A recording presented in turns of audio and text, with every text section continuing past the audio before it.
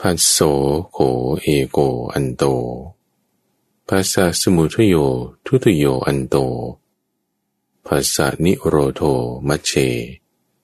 ตัณหาสิบพะนีตัณหาหินิสิปติตัสสะตัสเสวะภวัสสะอภินิพพันติยาภัสสะเป็นส่วนสุดข้างหนึ่งภัสสะสมุทัยเป็นส่วนสุดข้างสองภัสสะนิโรธะมีในท่ามกลางตัณหาเป็นเครื่องร้อยรัดให้ติดกันตัณหานั่นแหละย่อมถักร้อยเพื่อให้เกิดขึ้นแห่งภพนั้นนั่นเทียวด้วยความรู้เพียงเท่านี้แลภิกษุชื่อว่าย่อมรู้ยิ่งซึ่งธรรมะที่ควรรู้ยิ่งย่อมรอบรู้ซึ่งธรรมะที่ควรรอบรู้เมื่อรู้ยิ่งซึ่งธรรมะที่ควรรู้ยิ่งรอบรู้ซึ่งธรรมะที่ควรรอบรู้อยู่ย่อมเป็นผู้กระทำที่สุดแห่งทุกข์ได้ในทิฏฐธรรมนั่นเทียวยินดีต้อนรับสู่สถานีวิทยุกระจายเสียงแห่งประเทศไทยด้วยรายการธรรมรับอรุณในทุกวันอังคารนั้นเป็นช่วงเวลาที่เราจะมาทำจิตให้มีความสงบให้มีความวิเวกในช่วงที่เราเรียกว่าจิตตวิเวกเป็นการปฏิบัติที่ทำให้จิตนั้นมีความวิเวกมีความสงบแยกกันออกจากเรื่องของทางกาย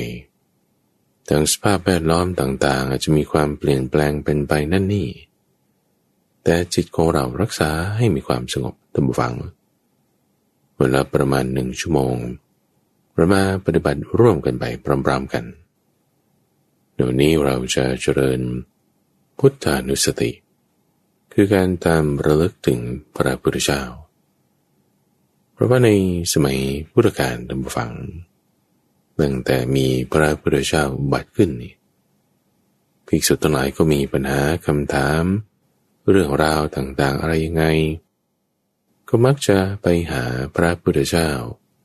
สอบถามในปัญหาเรื่องนั้นอยู่เสมอๆนี่เป็นข้อปฏิบัติของคนที่เขาจะมีปัญญาท่านผู้ฟังในการที่จะเข้าไปหาสอบถามท่านผู้รู้ไม่รู้อะไรจะเป็นไปยังไงเอาก็เข้าไปถามท่านมีพุทโธเป็นที่ไปเป็นที่พึ่งเป็นที่ที่จะให้จิตใจนั้นไปสู่ให้จิตนั้นมีความสงบมีความวิเวกในจิตใจได้พุทโธท่านผู้ฟังเรามานึกถึงคำข้อนี้ให้เราระลึกนึกถึงพุทโธไว้อยู่ในใจของเรานึกยังไงนึกพุทโธพระพุทธเจ้าหน้าตาเป็นยังไงเสียงของท่านเป็นยังไงไม่มีใครเห็นนะไม่มีกล้องถ่ายรูปไม่มีใครได้ยินนะไม่มีเครื่องบันทึกเสียงสมัยนั้นเอาคุณของพระพุทธเจ้านี่แหละเจ้าสักยะชื่อมหานามะไปถามพระพุทธเจ้าว่าถ้าต้องการจะระลึกถึงพระองค์เนี่ยทำยังไงสมัยก่อนรูปถ่ายบ้างเรื่องบันทึกเสียงบ้างก็ไม่มีอย่างดีก็ได้ฟังข่าวว่าพระพุทธเจ้าเดินทางไปถึงไหนแล้วท่านทำอะไรกับใครยังไงคำสอนเป็นมายังไงก็มีข่าวรายงานมาแค่นี้ท่านจึงบอกกับเจ้าสักยะชื่อมหานามะว่าเอางั้นก็นึกถึงตถาคตด้วยคุณของตถาคตนี่แหละคุณของพระพุทธเจ้าตามนัยยะบทสวดที่เราได้เคยได้ยินได้ฟังกันมาอิติปิโสภควาอรหังสัมมาสัมพุทโธเอาพุทโธข้อนี้พุทโธนึกเอาไว้ในใจของเราเดี๋ยวเราจะไปตามหาใครสักคนใดคนหนึ่งเราต้องรู้จักชื่อรู้จักที่มาที่ไปของเขาอยู่ที่ไหนเด็กเขาจะเรียนรู้ภาษาเข้าใจความหมายได้มันก็ต้องฝึกจากการอ่านออกเสียงนี่แหละก่อนเราจะให้มีคุณของพระพุทธเจ้าในข้อพุทโธตั้งไว้ในจิตใจของเราได้ ก็นึกถึงคำว่าพุทโธนั่นแหละเริ่มต้นเอาไว้ในใจแล้วในขณะที่เรานึกพุทโธพุทโธอยู่ในตำฟังให้เรารู้จักสังเกตเอาพุทโธเนี่ยเป็นศูนย์เอาพุทโธเนี่ยเป็นหลักตั้งเอาไว้ใช่ปะแล้วสังเกตดูสิ่งต่างๆโดยรอบสังเกตดูซิมีความคิดไหมสังเกตดูซิได้ยินเสียงไหมสังเกตดูซิมีอะไรต่างๆผ่านมาเป็นกลิ่นไหมถ้าลืมตาอยู่ก็เห็นภาพหรือเปล่าหรือมีความคิดนึกอื่นๆในอดีตอนาคตผ่านมาบ้างหรือไม่เอาพุทโธเนี่ยเป็นเหมือนบุคคลที่สามแยกออกมาตั้งไว้เป็นจุดสังเกตสังเกตดูสิ่งต่างๆโดยรอบแต่ให้จิตของเราอยู่กับพุทโธนะสังเกตดูสิ่งต่างๆดูการสังเกตดูการที่เรารู้จักแยกแยะสิ่งต่างๆออกนั่นคือสติท่านผู้ฟังพุทโธเนี่ยไม่ใช่สตินะพุทโธเนี่ยเป็นเครื่องมือให้เกิดสติเฉยๆเหมือนคนที่เคยฝึกทำอานาปานสติมาก่อนเนี่ยลมหายใจเนี่ยไม่ใช่สตินะแต่เป็นเครื่องมือให้เกิดสติเฉยหรือคุณจะระลึกถึงความดีการให้ทานการบริจาคนั่นนี่เป็นศีลานุสติจาคานุสติแต่ไม่ได้เอาตรงความคิดนั่นไงเอาความคิดนั่นน่ะตั้งเป็นจุดสังเกตเป็นหลักขึ้นเฉยๆแต่จริงๆแล้วจะเอาตรงการสังเกตตรงการแยกแยะเอาตรงสตินั้นต่างหากท่านผู้ฟังได้ฟังในช่วงของใต้ร่มโพธิบทที่ข้าพเจ้าได้แสดงเกี่ยวกับเรื่องของความหมายในสติเอาไว้จะมีอยู่ข้อหนึ่งที่พูดถึงว่าเหมือนเวลาที่เราดูหนังดูภาพยนตร์ที่เขาไปฉายตามโรงภาพยนตร์แล้วเราดูจากบุคคลที่สามเห็นตัวเราดูหนังดูภาพยนตร์อยู่เห็นคนฉายหนังกำลังฉายเรื่องอะไรไปที่จอภาพนั้นอยู่การที่เราดึงแยกตัวเองออกมาได้อันนี้คือสติที่เราไว้สังเกตดูสิ่งต่างๆดูว่าคนที่เขาดูหนังอยู่เนี่ยเขามีอารมณ์ร่วมกันไปกับเรื่องราวในภาพยนตร์นั้นอย่างไรการรู้การเห็นในข้อนี้คือคุณมาตั้งสติไว้เหมือนกันว่าเราใช้พุทโธเนี่ยดึงตัวเราออกมาแยกจิตใจของเราออกมาจากตัวเราอีกตัวหนึ่งที่มันจะไปตามผัสสะเสียงความคิดนึกนั่นนี่แยกออกมาใจพุทโธเนี่ยตั้งเอาไว้นึกพุทโธพุทโธไว้ในใจทีนี้ว่าจิตของเราเนี่ยมันจะเป็นเซนเตอร์มันจะเป็นตัวหลักมันจะคอยเป็นจุดที่จะสังเกตอยู่เรื่อยวันนี้เป็นธรรมชาติของจิตไงที่ว่ามันจะแบบคอยเป็นหลักเป็นประธานอยู่แล้วนี่เป็นธรรมชาติของเขาแต่ไม่เวลาที่เราจะเห็นเนี่ยเราก็ไม่ได้เห็นเหมือนกับตัวเราเป็นหลักหรอกตัวเราที่อยู่ข้างนอกนั่นแหละต่างหาก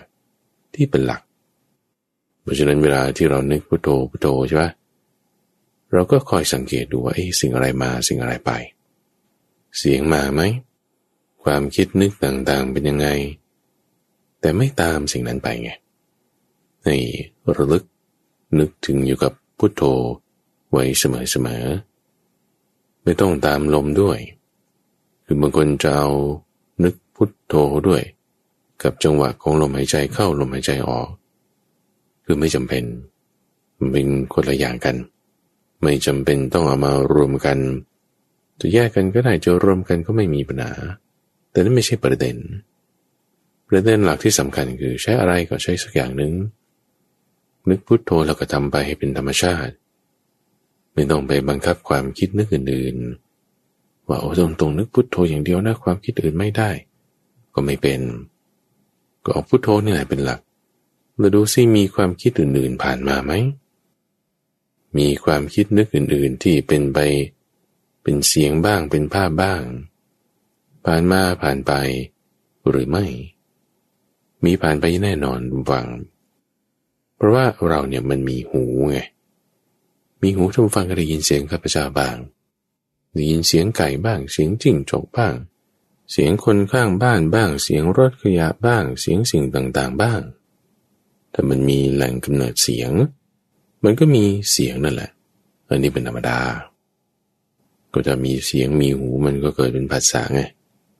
มีภาษาแล้วมันก็เป็นความรับรู้เป็นสัญญาคิดนึกไปต่างๆนั่นนี่มีขึ้นมาในช่องทางใจแน่นอนมีแล้วตรงนี้แหละท่านผู้ฟังเรามีพุทโธเป็นหลักมีพุทโธเป็นที่ไปมีพุทโธเป็นที่พึ่ง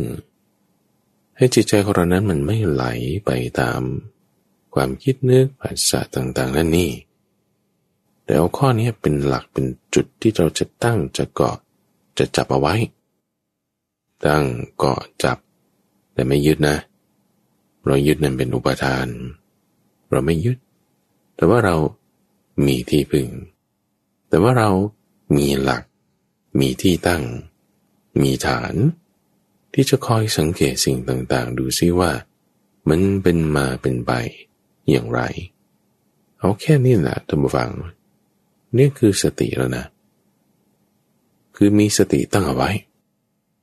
นี่คือมีสติแล้วนะมีสติในการแยกแยะแจกแจงออกมีสติแล้วนะในการที่จะมีที่เกาะที่จับไม่ให้จิตใจของเรานั้นไหลไปตามสิ่งต่างๆเพราะฉะนั้นท่านฟังถ้าเราเอาพุทโธเป็นหลักเป็นที่จับเป็นที่เกาะเป็นจุดสังเกตได้เนี่ย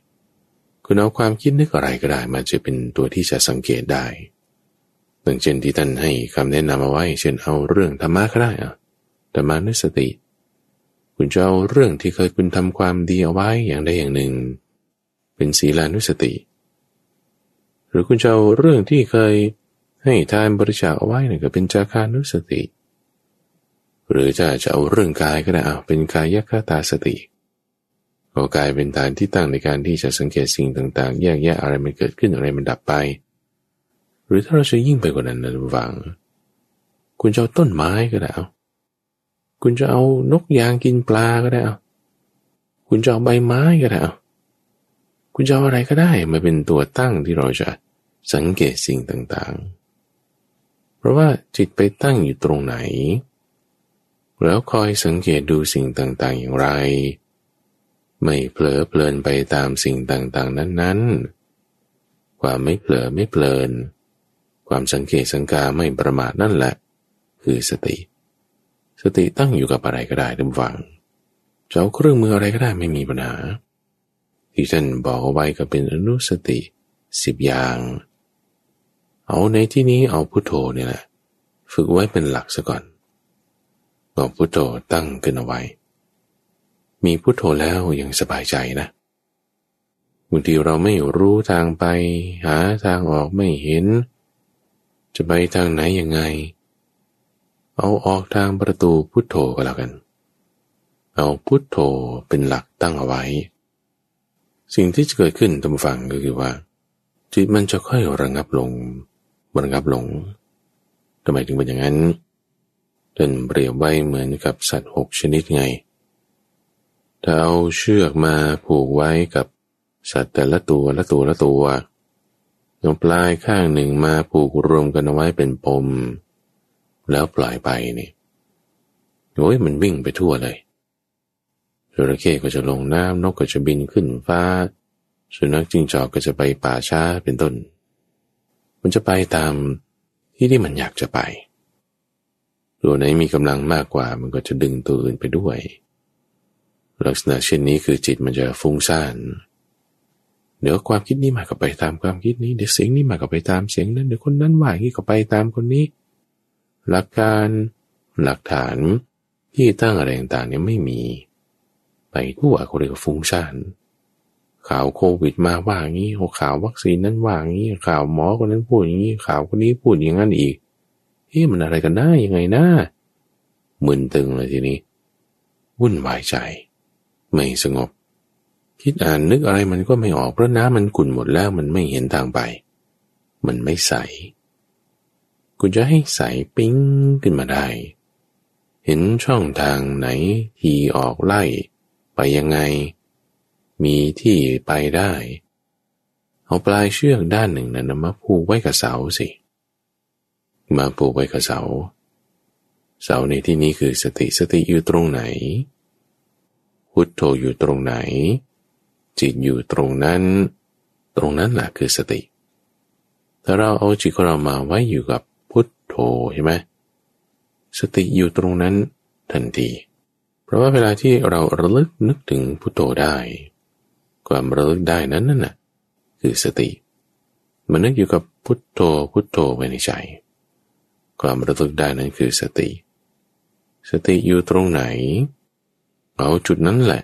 เป็นจุดที่จะผูกเชือกเอาไว้ผูกสัตว์เอาไว้เชือกนี่นำเป็นตัวที่จะร้อยรัดดึงสิ่งต่างๆไว้ด้วยกันทำให้มันดูเหมือนดูคล้ายกันไปหมดสิ่งต่างๆนี่ความจริงที่เราเรียกว่าเป็นข้อเท็จจริงเป็นแฟกต์มันก็ดูเหมือนความเห็น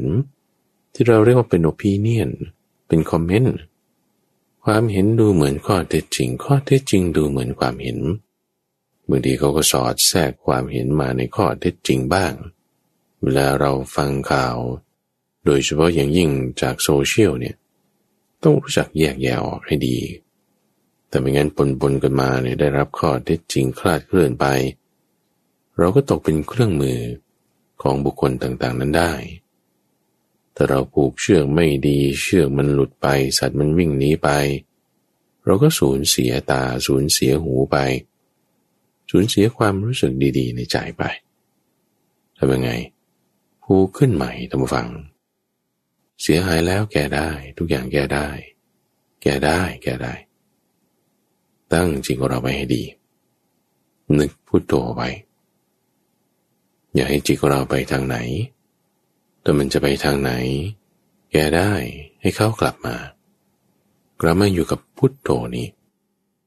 เรานึกพุทโธเมื่อไหร่ก็เหมือนว่าเราผูกเชือกใหม่ดึงสัตว์ตัวนั้นกลับมาให้อยู่ที่เดิมตาเราก็อยู่ที่นี่ล่ะหูเราก็อยู่ที่นี่ล่ะเป็นอายตนะภายในตาหูจมูกลิ้นกายใจมันถูกผูกกันมาแล้วด้วยเงื่อนของกรรมตั้งขึ้นผูกจิตเอาไว้ให้อยู่กับสิ่งเหล่านี้เราก็ผูกจิตของเราไว้ให้อยู่กับสติเพราะว่าถ้าเราไม่ผูกจิตของเราไว้ให้อยู่กับสติไอ้กรรมที่ทำให้เราสุขบ้างทุกข์บ้างนั่นแหละมันก็จะทำให้มีการสืบเนื่องต่อไปให้เกิดเป็นการกระทำต่อเนื่องไปด้วยอำนาจของกิเลสมันก็เป็นกรรมไม่สิ้นไม่สุดต่อไปแล้วก็ต่อไปไม่เห็นความดับในท่ามกลางเห็นแต่ส่วนสุดข้างหนึ่งคือเหตุเห็นแต่ส่วนสุดข้างหนึ่งคือผลแต่ตัวที่จะให้เหนือเหตุเหนือผลดับเนี่ยมันจะไม่เห็นแต่เหตุเห็นแต่ผลแต่ความดับของเหตุและผลจะไม่เห็นเราตั้งสติเอาไว้ไงให้เราเห็นตามความเป็นจริงตามฟังตั้งนึกเอาไว้อยู่กับพุทโธจิตของเราจะรวมลงระงับลงเริ่มมีความวิเวกในจิตเรียกว่าเป็นจิตตวิเวกมีความวิเวกในจิตเพราะอะไรนะเพราะว่าจิตมันไม่ได้ไปแส่สายตามเสียงที่ผ่านมาทางหูแส่สายคิดนึกปรุงแต่งไปตามภาพที่เห็นทางตาหรือความคิดนึกเป็นธรรมารมณ์ที่ผ่านมาทางใจไม่แส่สายคือรับรู้อยู่แต่ไม่แส่สายไปตามรับรู้อยู่สังเกตเฉยๆไงแต่ไม่ฟุ้งซ่านปรุงแต่งไปตามสิ่งต่างๆที่มากระทบเพราะอะไรนะเพราะมีสติตั้งเอาไว้เอาพุทโธเป็นหลักแล้วสังเกตดูเฉยๆไม่ได้ตามปรุงแต่งเนื่องต่อไปกับความคิดที่เป็นธรรมารมณ์นั้นเสียงที่ผ่านมาทางหูนั้นเพราะจิตของเรามันไม่ไปทางไหนท่านฟังสิ่งนั้นมันก็จะอ่อนแรงลงจิตของเราตั้งอยู่ตรงไหนท่านฟังสิ่งนั้นก็จะมีกำลังมากขึ้นเราตั้งจิตตั้งสติของเราไว้สตินั้นจะทำให้เกิดเป็นสมาธิได้ สติของเราก็จะมีกำลังมากขึ้นตามกระบวนการของพุทธานุสติมีกำลังมากขึ้นแล้วความที่จิตระงับลงรวมลงนั่นแหละมันคือสมาธิโดยอัตโนมัติเลยเพราะว่าสมาธิคืออะไรก็คือความที่จิตเป็นอารมณ์เดียวไงในเมื่อสมาธิคือความที่จิตเป็นอารมณ์เดียวความที่จิตระงับลงมานั่นแหละมันจึงเป็นความที่เป็นสมาธิแล้วเลยที่เป็นสมาธิมีความวิเวกมีความสงบระงับอยู่ในภายในนี่มันดีที่สุดแล้วในระหว่างของโลกนี้เพราะว่าคนที่เป็นไปตามกระแสโลกเนี่ยเดี๋ยวภาษามากก็คิดนึกไปตามนั้นเดี๋ยวผลจะเกิดเป็นยังไงก็คิดนึกไปตามโน้นมันจะแสายไปอยู่เรื่อยนี่ก็เรียกไปตามกระแสโลกสุขบ้างทุกบ้างนะอันนี้มันธรรมดาโลกนี่ก็มีสุขพอๆก็มีทุกข์นี่คือมนุษยโลกถ้าไปเทวโลกเดี๋ยวก็สิ่งนี้มากระทบผลเกิดขึ้นเป็นอย่างนี้อันนี้ก็เป็นโลกที่มีสุขมากมีทุกข์น้อยไปตามกระแสโลกแบบเทวโลกก็มีสุขมากหน่อยอันนี้ก็ธรรมดา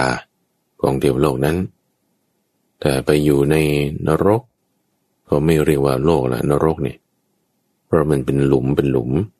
เราจึงเรียกว่าเป็นขุมเป็นซอกเป็นที่แบบคับแคบหรือไม่ก็เวิ้งว้างที่แบบนั้นจะตั้งสติมันก็ยากแต่จะพูดถึงว่ามันก็จะมีเหตุให้เกิดผัสสะชนิดที่เป็นทุกข์มากกว่าสุขมีสุขน้อยมีทุกข์มากพอเราตั้งจิตให้มันดีๆแล้วเนี่ยไม่ไปตามกระแสของโลกแต่อยู่ในกระแสของสติอยู่ในกระแสของธรรมจะทำให้จิตของเรานั้นมีความสงบลงมีความระงับลงมีความเบาบางลงความสงบความระงับนั้นคือปัสสัทธิคือความสงบระงับพอมีปัสสัทธิคือความสงบระงับแล้วมันก็มีความสุขอยู่ในใจมันจึงเป็นแบบว่าความสุขใจที่หาได้ในภายในคือจุดนี้ไม่ได้ต้องพึ่งพาสิ่งภายนอกไม่ได้จะต้องไปให้เขามาพูดอย่างนั้นอย่างนี้เราถึงจะมีความสุขไม่ได้ต้องให้สิ่งนั้นสิ่งนี้เกิดขึ้นถึงจะมีความพอใจไม่จำเป็นแต่มันมีความสุขอยู่ในภายในเหมือนแบบสุขโดยไม่มีเหตุผลนะแต่มันอยู่ในภายในของเรานี่แหละถ้าได้สร้างเหตุคือสติปีติสุขสมาธิพวกนี้มันเกิดในภายในได้แน่มันอยู่ในภายในของเราไม่ใช่ไม่มีเหตุไม่ใช่ไม่มีผลแต่เหตุผลของเขาคือสตินั่นเองเอาทีนี้พอเราตั้งสติเอาไว้ทำสมาธิให้เกิดขึ้นแล้วต่อไปเรามาพิจารณาเห็นตามความเป็นจริงธรรมฟังในอะไรเรามาใคร่ครวญในธรรมะเจริญพุทธานุสติแล้วเรามาเจริญธรรมานุสติด้วยใคร่ครวญไปด้วย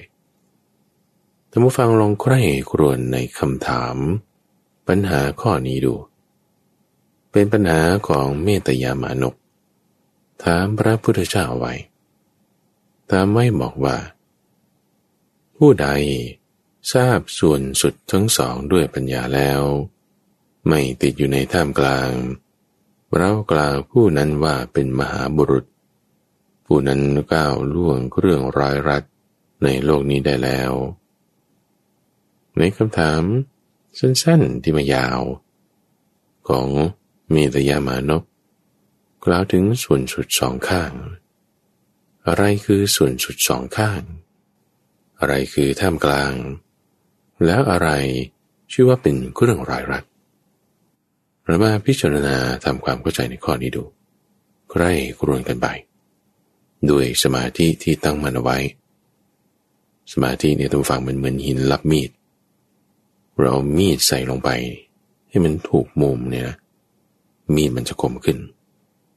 เราเอาจิตของเราใส่ลงไปในสมาธิให้มันถูกด้านเนี่ยนะจิตของเรามันจะคมความคมนั้นคือปัญญาเราจะมารับจิตของเราให้มีปัญญาคมกริบเลยก็ได้ครวญให้มันถูกคิดนึกให้มันดี โดยจิตที่เป็นสมาธิไตรตรองให้มันถูกต้องดูในพุทธภาษิตที่ข้าพเจ้ายกมาตั้งแต่ตอนต้นนี่ที่ท่านกล่าวไว้ถึงผัสสะกับผัสสะสมุทัยสมุทัยหมายถึงเหตุเกิดถ้าจะมีผัสสะเกิดขึ้นได้มันก็ต้องมีเหตุเกิดของผัสสะเกิดขึ้นมาก่อนมีเหตุเกิดแล้วจึงมีผลเกิดขึ้นได้ถ้าเหตุเกิดนั้นดับไปผลก็ต้องดับไปความเป็นเหตุเป็นผลในข้อนี้ท่านผู้ฟังคือความเป็นอนัตตาอนัตตาหมายถึงความที่สิ่งใดสิ่งหนึ่งก็ตามมันไม่ใช่ตัวตนของมันจริงๆแต่มีเงื่อนไขมีปัจจัยอาศัยการปรุงแต่งแล้วจึงเกิดขึ้นได้เราเห็นข้อนี้นะท่านผู้ฟังเห็นด้วยปัญญายังไงจึงเรื่องเห็นด้วยปัญญาเห็นจากมุมของบุคคลที่สามนี่แหละไม่ได้มีความรักความพอใจหรือมีความขยะแขยงเกลียดชังไม่พอใจไม่ได้มีราคะโทสะหรือโมหะแต่ให้มองเห็นตามความเป็นจริงว่าถ้ามีเหตุและมีผลให้ความเป็นเหตุความเป็นผลนั่นแหละคืออนัตตาสิ่งที่จะเป็นส่วนสุดข้างหนึ่งคือเหตุสิ่งที่จะเป็นส่วนสุดข้างหนึ่งคือผลมีเหตุมีผลแล้วนั่นคืออนัตตามีเหตุมีผลแล้วนั่นคือเงื่อนไขคือปัจจัยถ้าเหตุดับไปผลก็ดับไปถ้าเหตุไม่มีผลก็จะมีอยู่ไม่ได้แค่เข้าใจเหตุเข้าใจผลโดยไม่มีความยึดถือว่าผลต้องเป็นอย่างนี้เมื่อเหตุจะเป็นยังไงก็ตามคือมันไม่ได้ไงหรือเหตุมันก็มีเหตุอื่นมาให้เกิดผลแบบนี้แล้วเป็นเหตุของสิ่งต่อไปแต่เราพยายามจะบังคับให้เหตุมันเป็นอย่างนี้แต่เหตุมันก็เป็นตัวของมันเองอีกเหมือนกันก็ขึ้นอยู่กับผลก่อนหน้านี้แล้วจะให้มันเป็นไปผลมันก็ต้องเกิดมันก็ต้องเป็นไปตามเหตุตามผลตามเงื่อนไขปัจจัยการปรุงแต่งที่ไม่ใช่เหตุเดียวผลเดียวแต่มีหลายเหตุให้เกิดผลอย่างหนึ่งผลนี้ประกอบกันเข้าหลายอย่างก็เป็นเหตุให้เกิดผลไปอีกอย่างหนึ่งเหมือนกันเงื่อนไขปัจจัยเดินฝั่งเรามาพิจารณาให้เห็นตามความเป็นจริงในคำตอบของคำถามนี้ท่านผู้ฟังพระพุทธเจ้าตรัสบอกเอาไว้บอกว่าส่วนสุดทั้งสองข้าง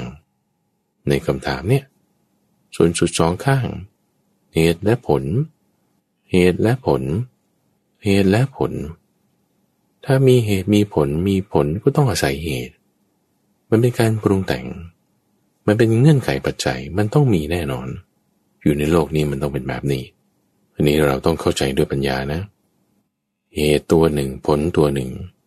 เข้าใจด้วยปัญญาให้ชัดเจนนั่นแหละมันคือส่วนสุดสองข้างในที่นี้แต่หมายถึงอันโตอันตะซึ่งหมายถึงส่วนสุดแต่จะไม่เหมือนกับส่วนสุดสองข้างที่ว่าเป็นสุดโต่งสุดโต่งข้างหนึ่งที่ว่าเป็นการทำทุกขกิริยาการทำตนให้ลำบากเปล่าๆปลี้ๆส่วนสุดอีกข้างหนึ่งที่ว่า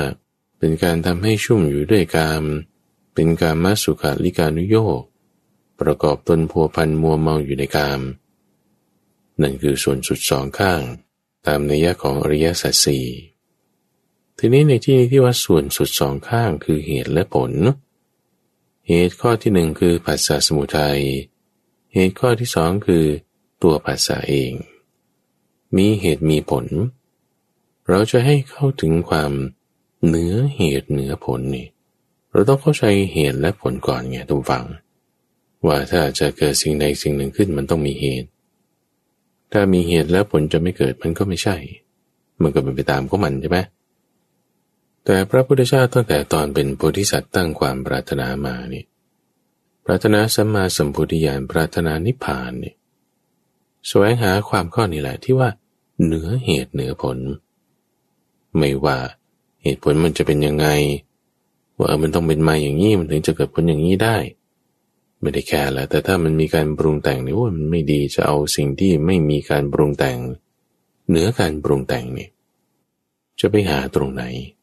จะไปหาตรงไหนถ้าไม่มีเหตุมีผลมีการปรุงแต่งอยู่จะหาความเหนือเหตุเหนือผลจะหาความที่ไม่ปรุงแต่งเนี่ยจะหาตรงไหนท่านจึงแสวงหาข้อนี้จึงพูดถึงทางสายกลางคือมัชฌิมาปฏิปทาอธิบายกว้างๆง่ายๆส่วนสุดสองข้างคือการทรมานตนการประกอบอยู่ในกามเอาไปตรงกลางนี่แหละเป็นมัชฌิมาปฏิปทาก็เป็นการปรุงแต่งเหมือนกันทั้งซ้ายและขวาก็เป็นการปรุงแต่งมาตรงกลางก็เป็นการปรุงแต่งแต่ทางซ้ายและทางขวาที่เป็นส่วนสุดตามนัยยะของอริยสัจสี่นั้นเป็นการปรุงแต่งที่ทำให้เกิดทุกข์เป็นการปรุงแต่งที่ทำให้กิเลสตัณหามากขึ้นแต่ถ้ามาตามทางสายกลางจะเป็นการปรุงแต่งที่ให้เกิดตัณหาลดลงเป็นการปรุงแต่งที่ลดกิเลสลงการปรุงแต่งแบบนี้มันดีกว่าทีนี้พอเราปรุงแต่งมาตามมรรคแปดมาตามมรรคแปดเหมือนอย่างที่เราทำอยู่อย่างนี้รักษาศีลให้ดีตั้งสติเอาไว้ให้มั่นเกิดจิตเป็นสมาธิแล้วไอ้ทางที่มาตามทางสายกลางเนี่ยมันจะระงับลงระงับลงระงับลงจนมาถึงจุดที่มันเชื่อมติดกันสนิทเลยนะเหมือนไอ้ช่องกว้างๆตรงกลางเนี่ยจากที่มันกว้างๆอยู่ใช่ไหมซ้ายสุดโต่งข้างหนึ่งเป็นการทรมานตนขวาสุดโต่งอีกข้างหนึ่งเป็นการชุ่มอยู่ด้วยกามทั้งสองข้อนี้ไม่เอาการปรุงแต่งนั้นไม่ดีเอามาตรงกลางตามทางสายกลางเป็นการปรุงแต่งที่ดีสันว่าสุดยอดของสังคตธรรมเนี่ยคือมรรคแปดท่านผู้ฟังเราปรุงแต่งมาตามทางมรรคแปดตรงกลางเป็นมัชฌิมาปฏิปทามาแล้วเนี่ยทางมันจะระงับลงระงับลงคำว่าระงับลงแคบลงเนี่ยหมายถึงกิเลสมันลดลงหมายถึงเงื่อนไขปัจจัยการปรุงแต่งอะไรต่างๆมันระงับลงระงับลงพอการปรุงแต่งระงับลงทางนี้เปิดกว้างขึ้นเปิดกว้างขึ้นเปิดกว้างขึ้นเพราะอะไรเพราะกิเลสมันลดลงไง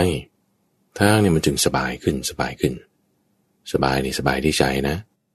จิตใจนั้นมีความวิเวกมีความระงับมีความวิเวกมีความระงับมีความสบายอยู่ในใจก็เหมือนกับเส้นทางที่มันเปิดโล่งกว้างสบายไม่อึดอัดไม่เบียดเสียดสิ่งที่ถูกเบียดเสียดที่ถูกกำจัดออกไปคือกิเลสคือความเศร้าหมองความไม่ดีอกุศลธรรมอะไรต่างๆมันจะระงับลงระงับลงดับลงดับลง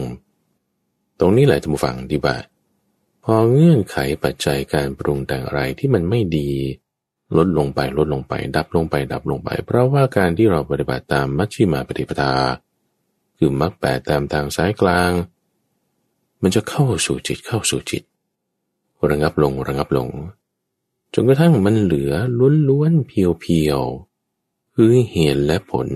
เท่านั้นแหละสิ่งเงื่อนไขการปรุงแต่งอะไรที่เป็นไปตามกิเลสตัณหาเราเอาออกไปแล้วนะเหลือแต่จิตที่สงบ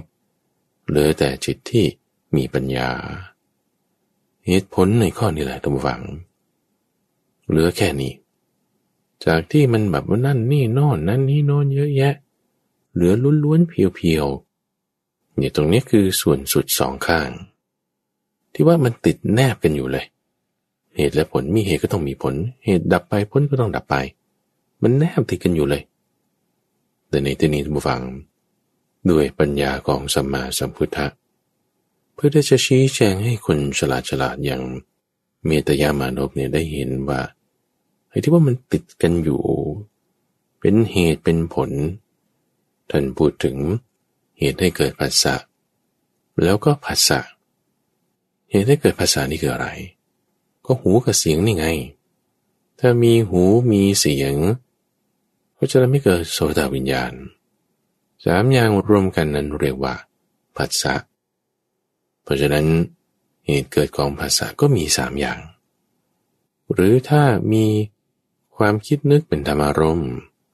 แล้วมีใจมันก็จะเกิดมโนวิญญาณ 3อย่างรวมกันคือความคิดใจและมโนวิญญาณรวมกันก็เรียกว่าผัสสะไงผัสสะมีเพราะมีเหตุเกิดของผัสสะมันก็แค่นี้นะมันแบโบนไม่มีอะไรธรรมดาง่ายๆมีเหตุมีผลก็ใช่ปะใช่ท่านผู้ฟังมันเหลือแค่นี้ไงเราไม่ได้พูดถึงว่ากิเลสเป็นปรุงแต่งนั่นนี่ความคิดนั้นนี่โน้นไม่ใช่แล้วนะอันนั้นมันระงับดับไปตั้งแต่การที่เราปฏิบัติมาตามศีลสมาธิปัญญาจนถึงจุดนี้แล้วทางเนี่ยแคบลงหมายถึงจิตใจเราระงับลงหมายถึงการปรุงแต่งอะไรต่างๆมันดับลงจนเหลือแค่นี้แล้วเหลือแค่เหตุและผลตรงนี้แหละท่านผู้ฟังที่ดูเหมือนติดกันชิดกันมันจะเป็นไปได้อะท่านผู้ฟังที่ว่าเขาหัวมา2ตัวหนึ่งสีดำตัวหนึ่งสีขาวผูกไว้ด้วยสายฐานเส้นเดียวกันแล้วเราจะบอกว่าโอ้ยนี่มันวัวตัวใหญ่นะเนี่ยทำไมมันมีตั้ง8ขาแล้วก็สีเทาวัวที่ไหนมี8ขาสีเทาไม่ใช่มันวัว2ตัวหนึ่งสีดำมี4ขาอีกตัวหนึ่งสีขาวมี4ขาเหมือนกันเอ้าเหรอเนี่ย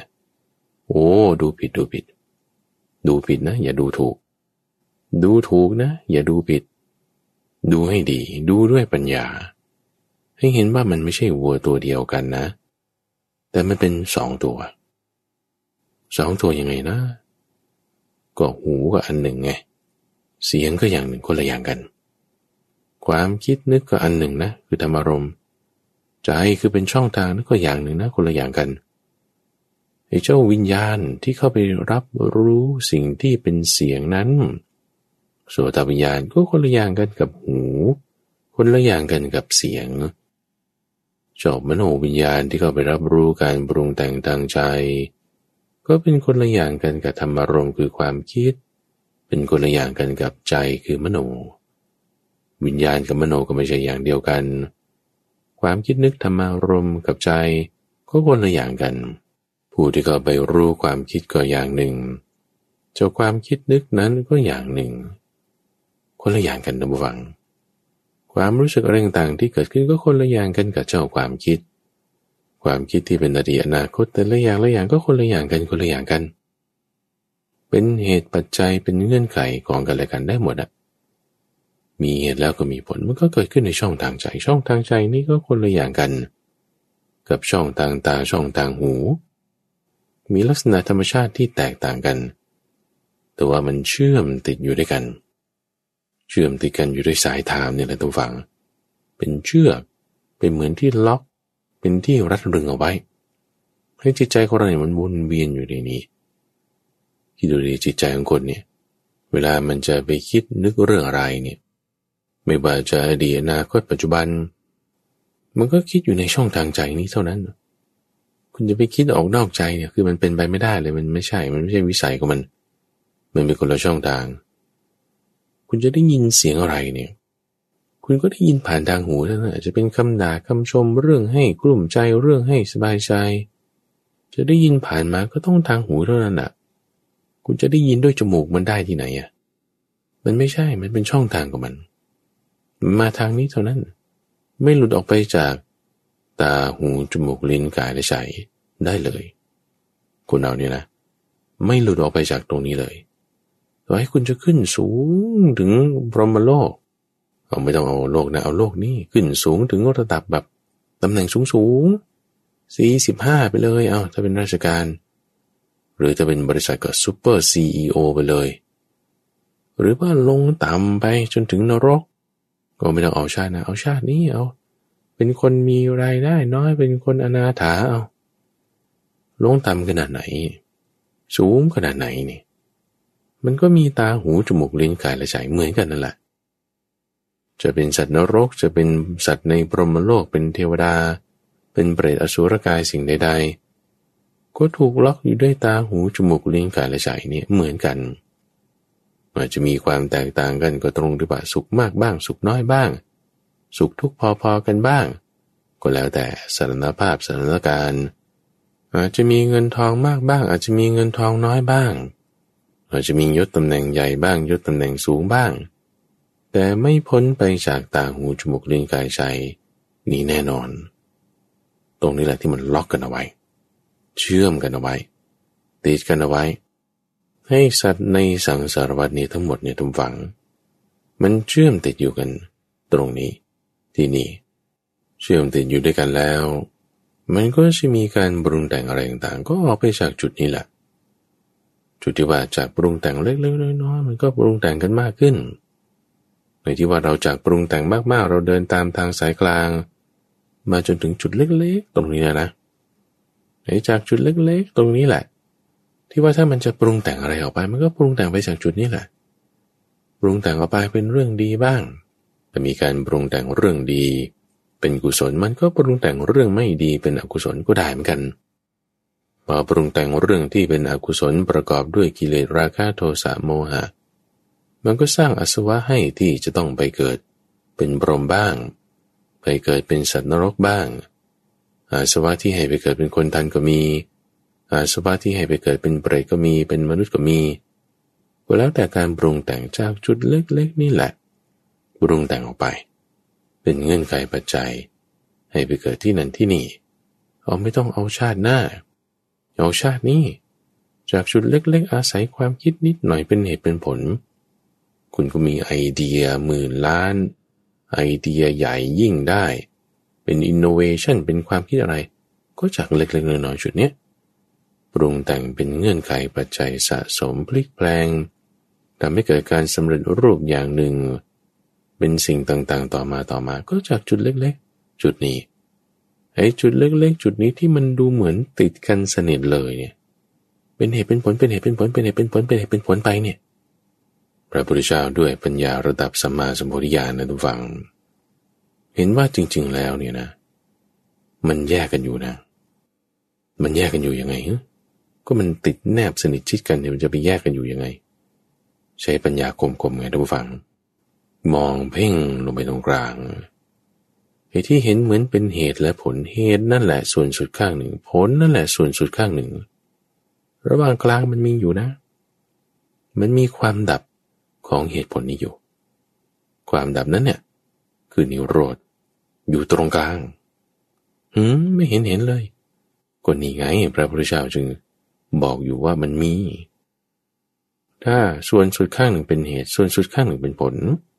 ความดับนี่แหละจะมีตรงกลางคือเหนือเหตุเหนือผลไงเหนือยังไงดูยังไงตรงดีว่า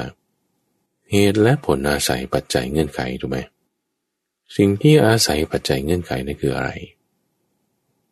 ก็มันก็เป็นอย่างนี้ป่ะถ้ามีเหตุก็ต้องมีผลป่ะก็ใช่ไงก็มีเหตุมันก็มีผลแล้วมันอาศัยอะไรมันก็เป็นของมันอย่างนี้ป่ะคือถ้ามันมีเหตุเกิดมันก็ต้องผลก็ต้องเกิดแล้วจะให้เป็นยังไงก็นั่นแหละมันยังไงล่ะโอ้ยจะไปรู้ได้ไงว่ามันเป็นอย่างนี้ป่ะก็มันเป็นอย่างนี้นะมันเป็นยังไงก็ไม่รู้แล้วมันก็เป็นอย่างนี้แหละจะอาศัยอธิบายอะไรกันเนี่ยก็เป็นอย่างนี้นั่นแหละทุกฝังคือความไม่รู้ไงก็ไม่รู้ว่าทำไมมันเป็นอย่างนี้ก็ใส่ชื่อไปเลยมันคือความไม่รู้ความไม่รู้นั้นนั่นน่ะคืออวิชชาฟังให้ดีนะฟังข้อนี้สำคัญมากเลย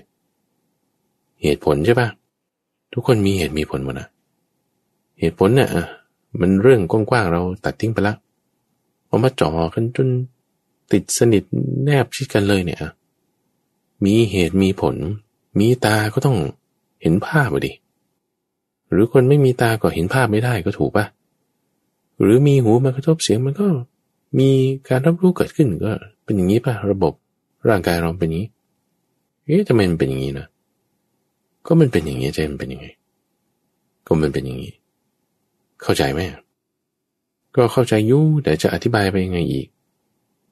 อธิบายไปมันเป็นอย่างนี้ไปที่ว่ามันเป็นอย่างนี้เราก็ไม่รู้ว่าทำไมมันเป็นอย่างนี้ก็ธรรมชาติมันเป็นอย่างนี้แต่มันเป็นไงความไม่รู้นั่นน่ะคืออวิชชาอวิชชาเนี่ยฝังเป็นตัวที่ล็อกเชื่อมสิ่งต่างๆอยู่ในโลกนี้มีอวิชชาแล้วมันก็มีตัณหาด้วยท่านจึงอธิบายว่าตัณหานี่แหละเป็นเรื่องร้อยรัดเหตุผลต่างๆนี้มันเกิดขึ้นเข้าหากัน คือรากของมันคืออวิชชามีเหตุมีผลนั่นแหละก็เพราะอวิชชามีเหตุมีผลนั่นแหละก็เพราะตัณหาที่เป็นตัวเชื่อมรึงรัดให้พอมีเสียงมากระทบหูแล้วมันจึงเกิดโสตวิญญาณมันก็ธรรมดาป่ะคนนั้นแหละเพราะว่าอวิชชาเพราะว่าสังขารการปรุงแต่งไงลักษณะการปรุงแต่งนั่นคือสังขารใช่ไหมเพราะมีอะไรจึงมีสังขารนะท่านบอกว่าเพราะมีอวิชชาไงจึงมีสังขารอวิชชาเนี่ยเป็นอาหารของตัณหาตัณหาอวิชชามาด้วยกันมีชื่อตัณหาอยู่จุดไหนให้มันใจได้เลยว่ารากของมันคืออวิชชาอยู่ตรงนั้นมีอวิชชานั่นแหละปกปิดเอาไว้ให้เข้าใจไปว่าก็มันก็เป็นอย่างนี้แหละเป็นสังขารการปรุงแต่งก็มีเหตุมีผลเป็นอย่างนี้นั่นแหละมันคืออวิชชามีอวิชชาอยู่ตรงนั้นทันทีท่านผู้ฟังมีเหตุผลอยู่ตรงไหนนะมีเหตุมีผลนั่นคืออวิชชามีผลอาศัยเหตุนั่นคืออวิชชามีอวิชชาอยู่ตรงไหนท่านผู้ฟังตัณหามันก็อยู่ตรงนั้นด้วยเราจะดับอวิชชาได้ก็ต้องตรงที่มันมีอวิชชานั่นแหละเราจะดับตัณหาได้ก็ต้องตรงที่มันมีตัณหานั่นแหละเราจะดับทุกข์ได้ก็ต้องตรงที่มันมีทุกข์นั่นแหละเราจะดับความเป็นเหตุเป็นผลได้เหนือเหตุเหนือผลก็ตรงที่มันเป็นเหตุเป็นผลนั่นแหละดับยังไงก็ถ้าเห็นเนี่ยมันจึงจะดับได้ถ้าไม่เห็นเนี่ยมันดับไม่ได้เราเห็นแค่ว่ามันเป็นเหตุเป็นผลนั้นมันก็ธรรมดานั่นคือยังไม่เห็นส่วนสุดสองข้างไม่เห็นว่ามีอะไรในท่ามกลางยังไงนะมันมียังไงนะพระพุทธเจ้าจึงสอนไงว่าที่เหตุผลเนี่ย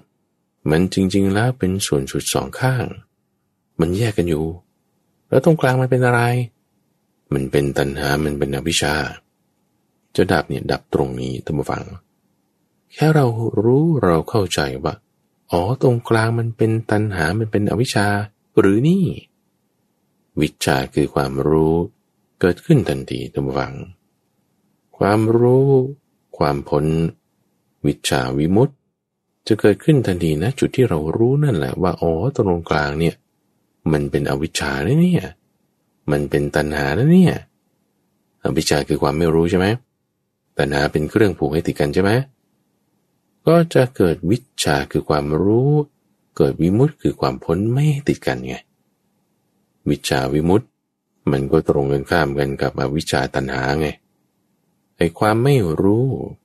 คืออวิชชาและเรื่องร้ายรักคือตัณหา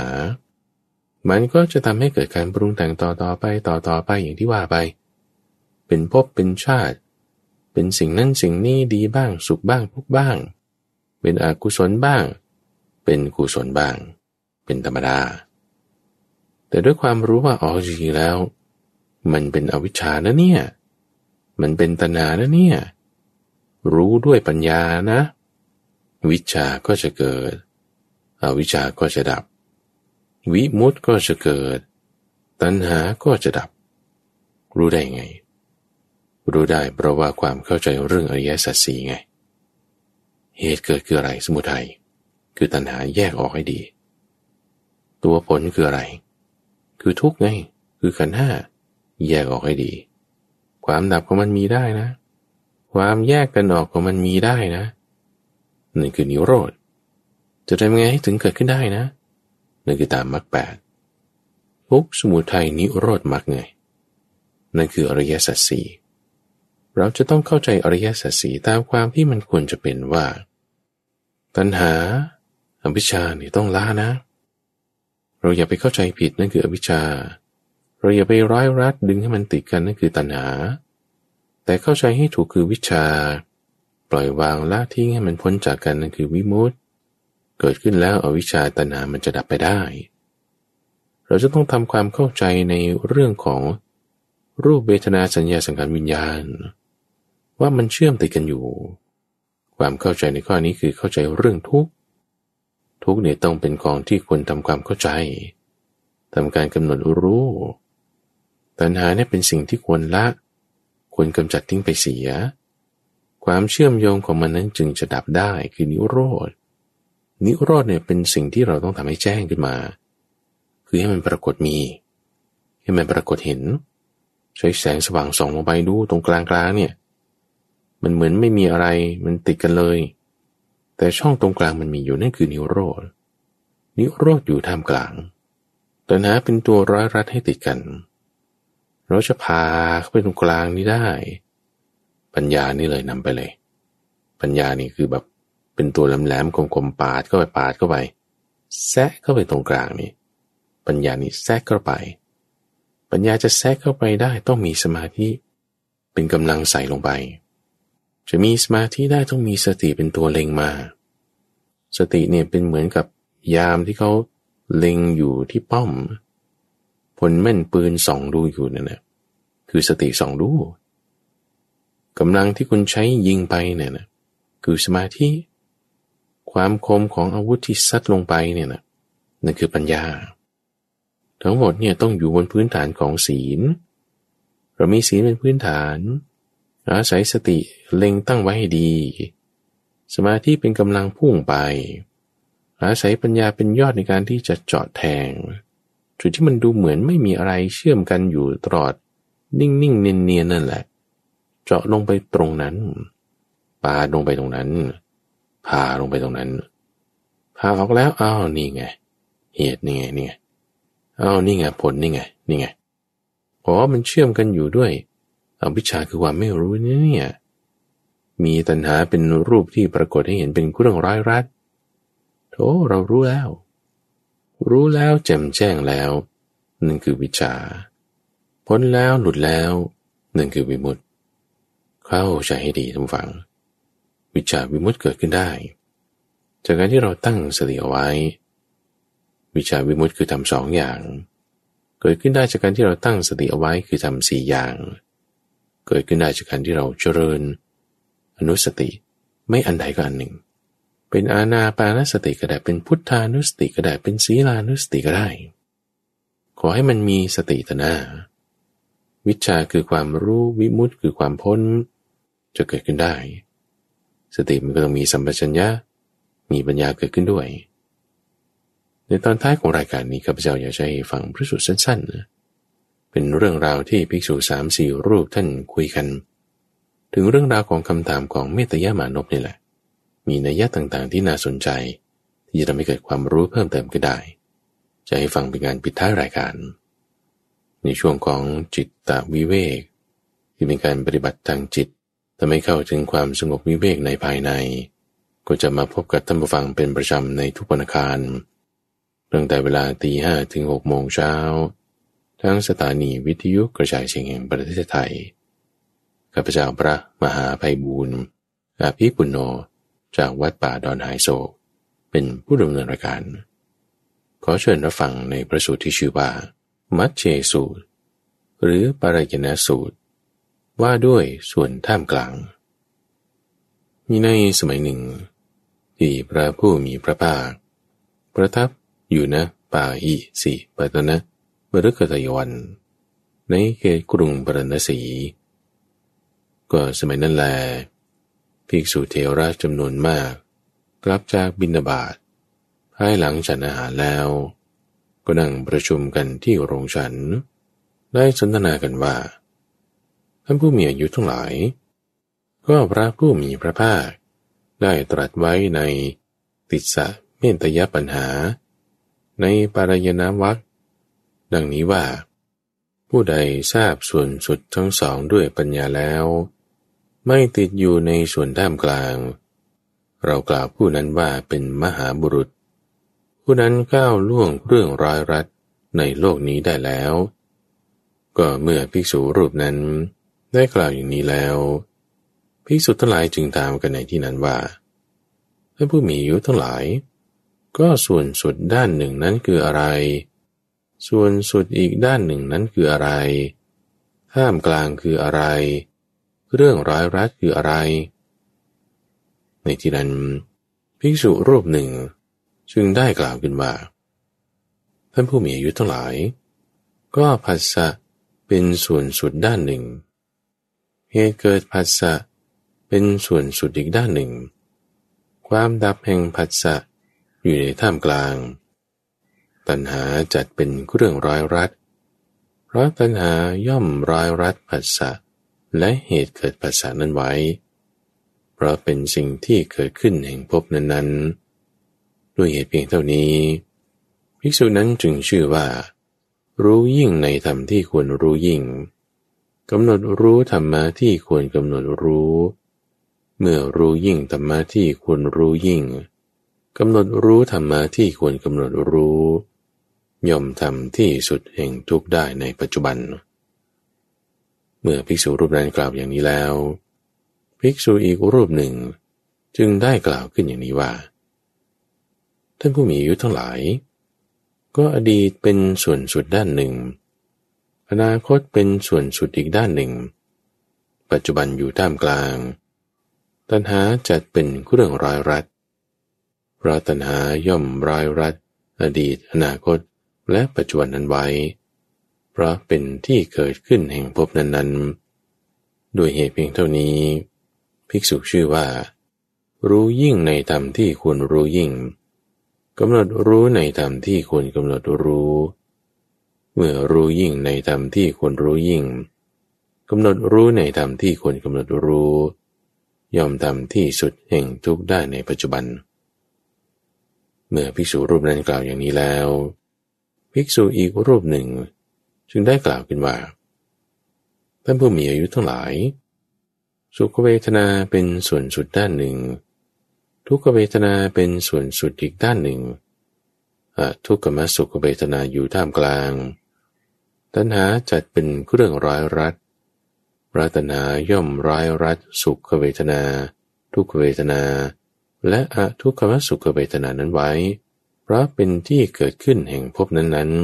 ๆด้วยเหตุเพียงเท่านี้ภิกษุนั้นชื่อว่ารู้ยิ่งธรรมะที่ควรรู้ยิ่งกำหนดรู้ธรรมะที่ควรกำหนดรู้เมื่อรู้ยิ่งธรรมะที่ควรรู้ยิ่งกำหนดรู้ธรรมะที่ควรกำหนดรู้ย่อมทำที่สุดแห่งทุกข์ได้ในปัจจุบันเมื่อภิกษุรูปนั้นกล่าวอย่างนี้แล้วภิกษุอีกรูปหนึ่งจึงได้กล่าวขึ้นว่าท่านผู้มีอายุทั้งหลายนามเป็นส่วนสุดด้านหนึ่งรูปเป็นส่วนสุดอีกด้านหนึ่งวิญญาณอยู่ท่ามกลางตัณหาจัดเป็นเครื่องร้อยรัดเพราะตัณหาย่อมร้อยรัดนามรูปและวิญญาณนั้นไว้เพราะเป็นที่เกิดขึ้นแห่งภพนั้น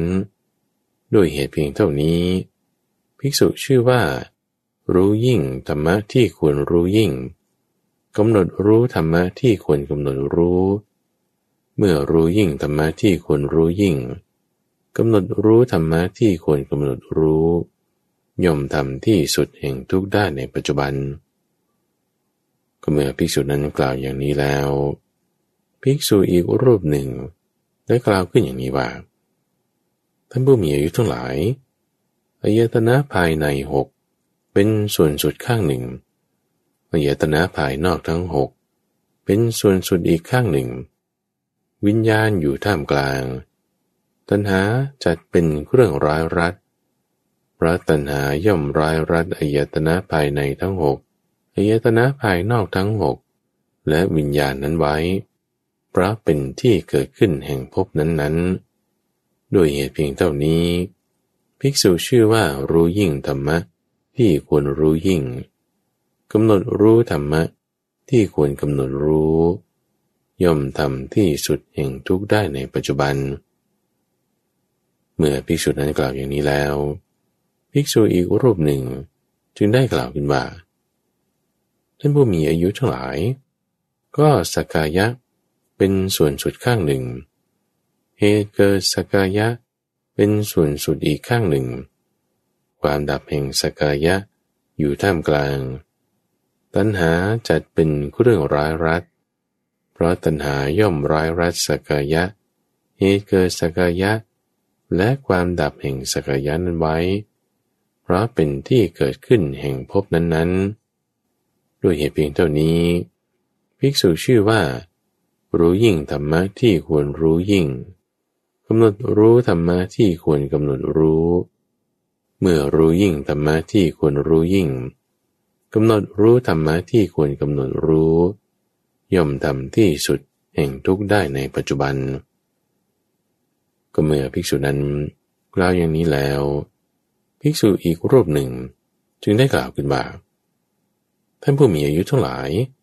พวกเราเที่ยวพยากรณ์ตามปฏิภาณของตนมาเถิด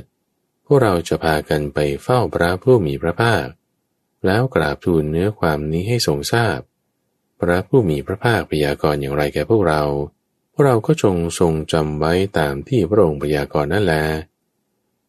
ภิกษุทั้งหลายจึงรับคำของภิกษุรูปนั้นแล้วพากันเข้าไปเฝ้าพระผู้มีพระภาคถึงที่ประทับถวายอภิวาทแล้วนั่งณที่ควรข้างหนึ่งได้กราบทูลเรื่องราวที่สนทนาทั้งหมดพระผู้มีพระภาคจึงได้ตรัสว่าภิกษุทั้งหลายเธอทั้งหมดนั้นกล่าวดีแล้วตามเหตุนั้นๆแต่ข้อความที่เรามุ่งกล่าวไว้ในติสสะเมตยปัญหานั้นพวกเธอจงฟังจงทำในใจให้ดีเราจะกล่าวอธิบายภิกษุทั้งหลายผัสสะเป็นส่วนสุดข้างหนึ่งเหตุเกิดผัสสะเป็นส่วนสุดอีกข้างหนึ่งความดับแห่งผัสสะอยู่ท่ามกลางตัณหาจัดเป็นเครื่องร้อยรัดเพราะตัณหาย่อมร้อยรัดผัสสะและเหตุเกิดผัสสะนั้นไว้เพราะเป็นที่เกิดขึ้นแห่งภพนั้นๆด้วยเหตุเพียงเท่านี้ภิกษุชื่อว่ารู้ยิ่งธรรมะที่ควรรู้ยิ่งกำหนดรู้ธรรมะที่ควรกำหนดรู้เมื่อรู้ยิ่งธรรมะที่ควรรู้ยิ่งกำหนดรู้ธรรมะที่ควรกำหนดรู้ย่อมทำที่สุดแห่งทุกข์ได้ในปัจจุบันมัชฌิสูตร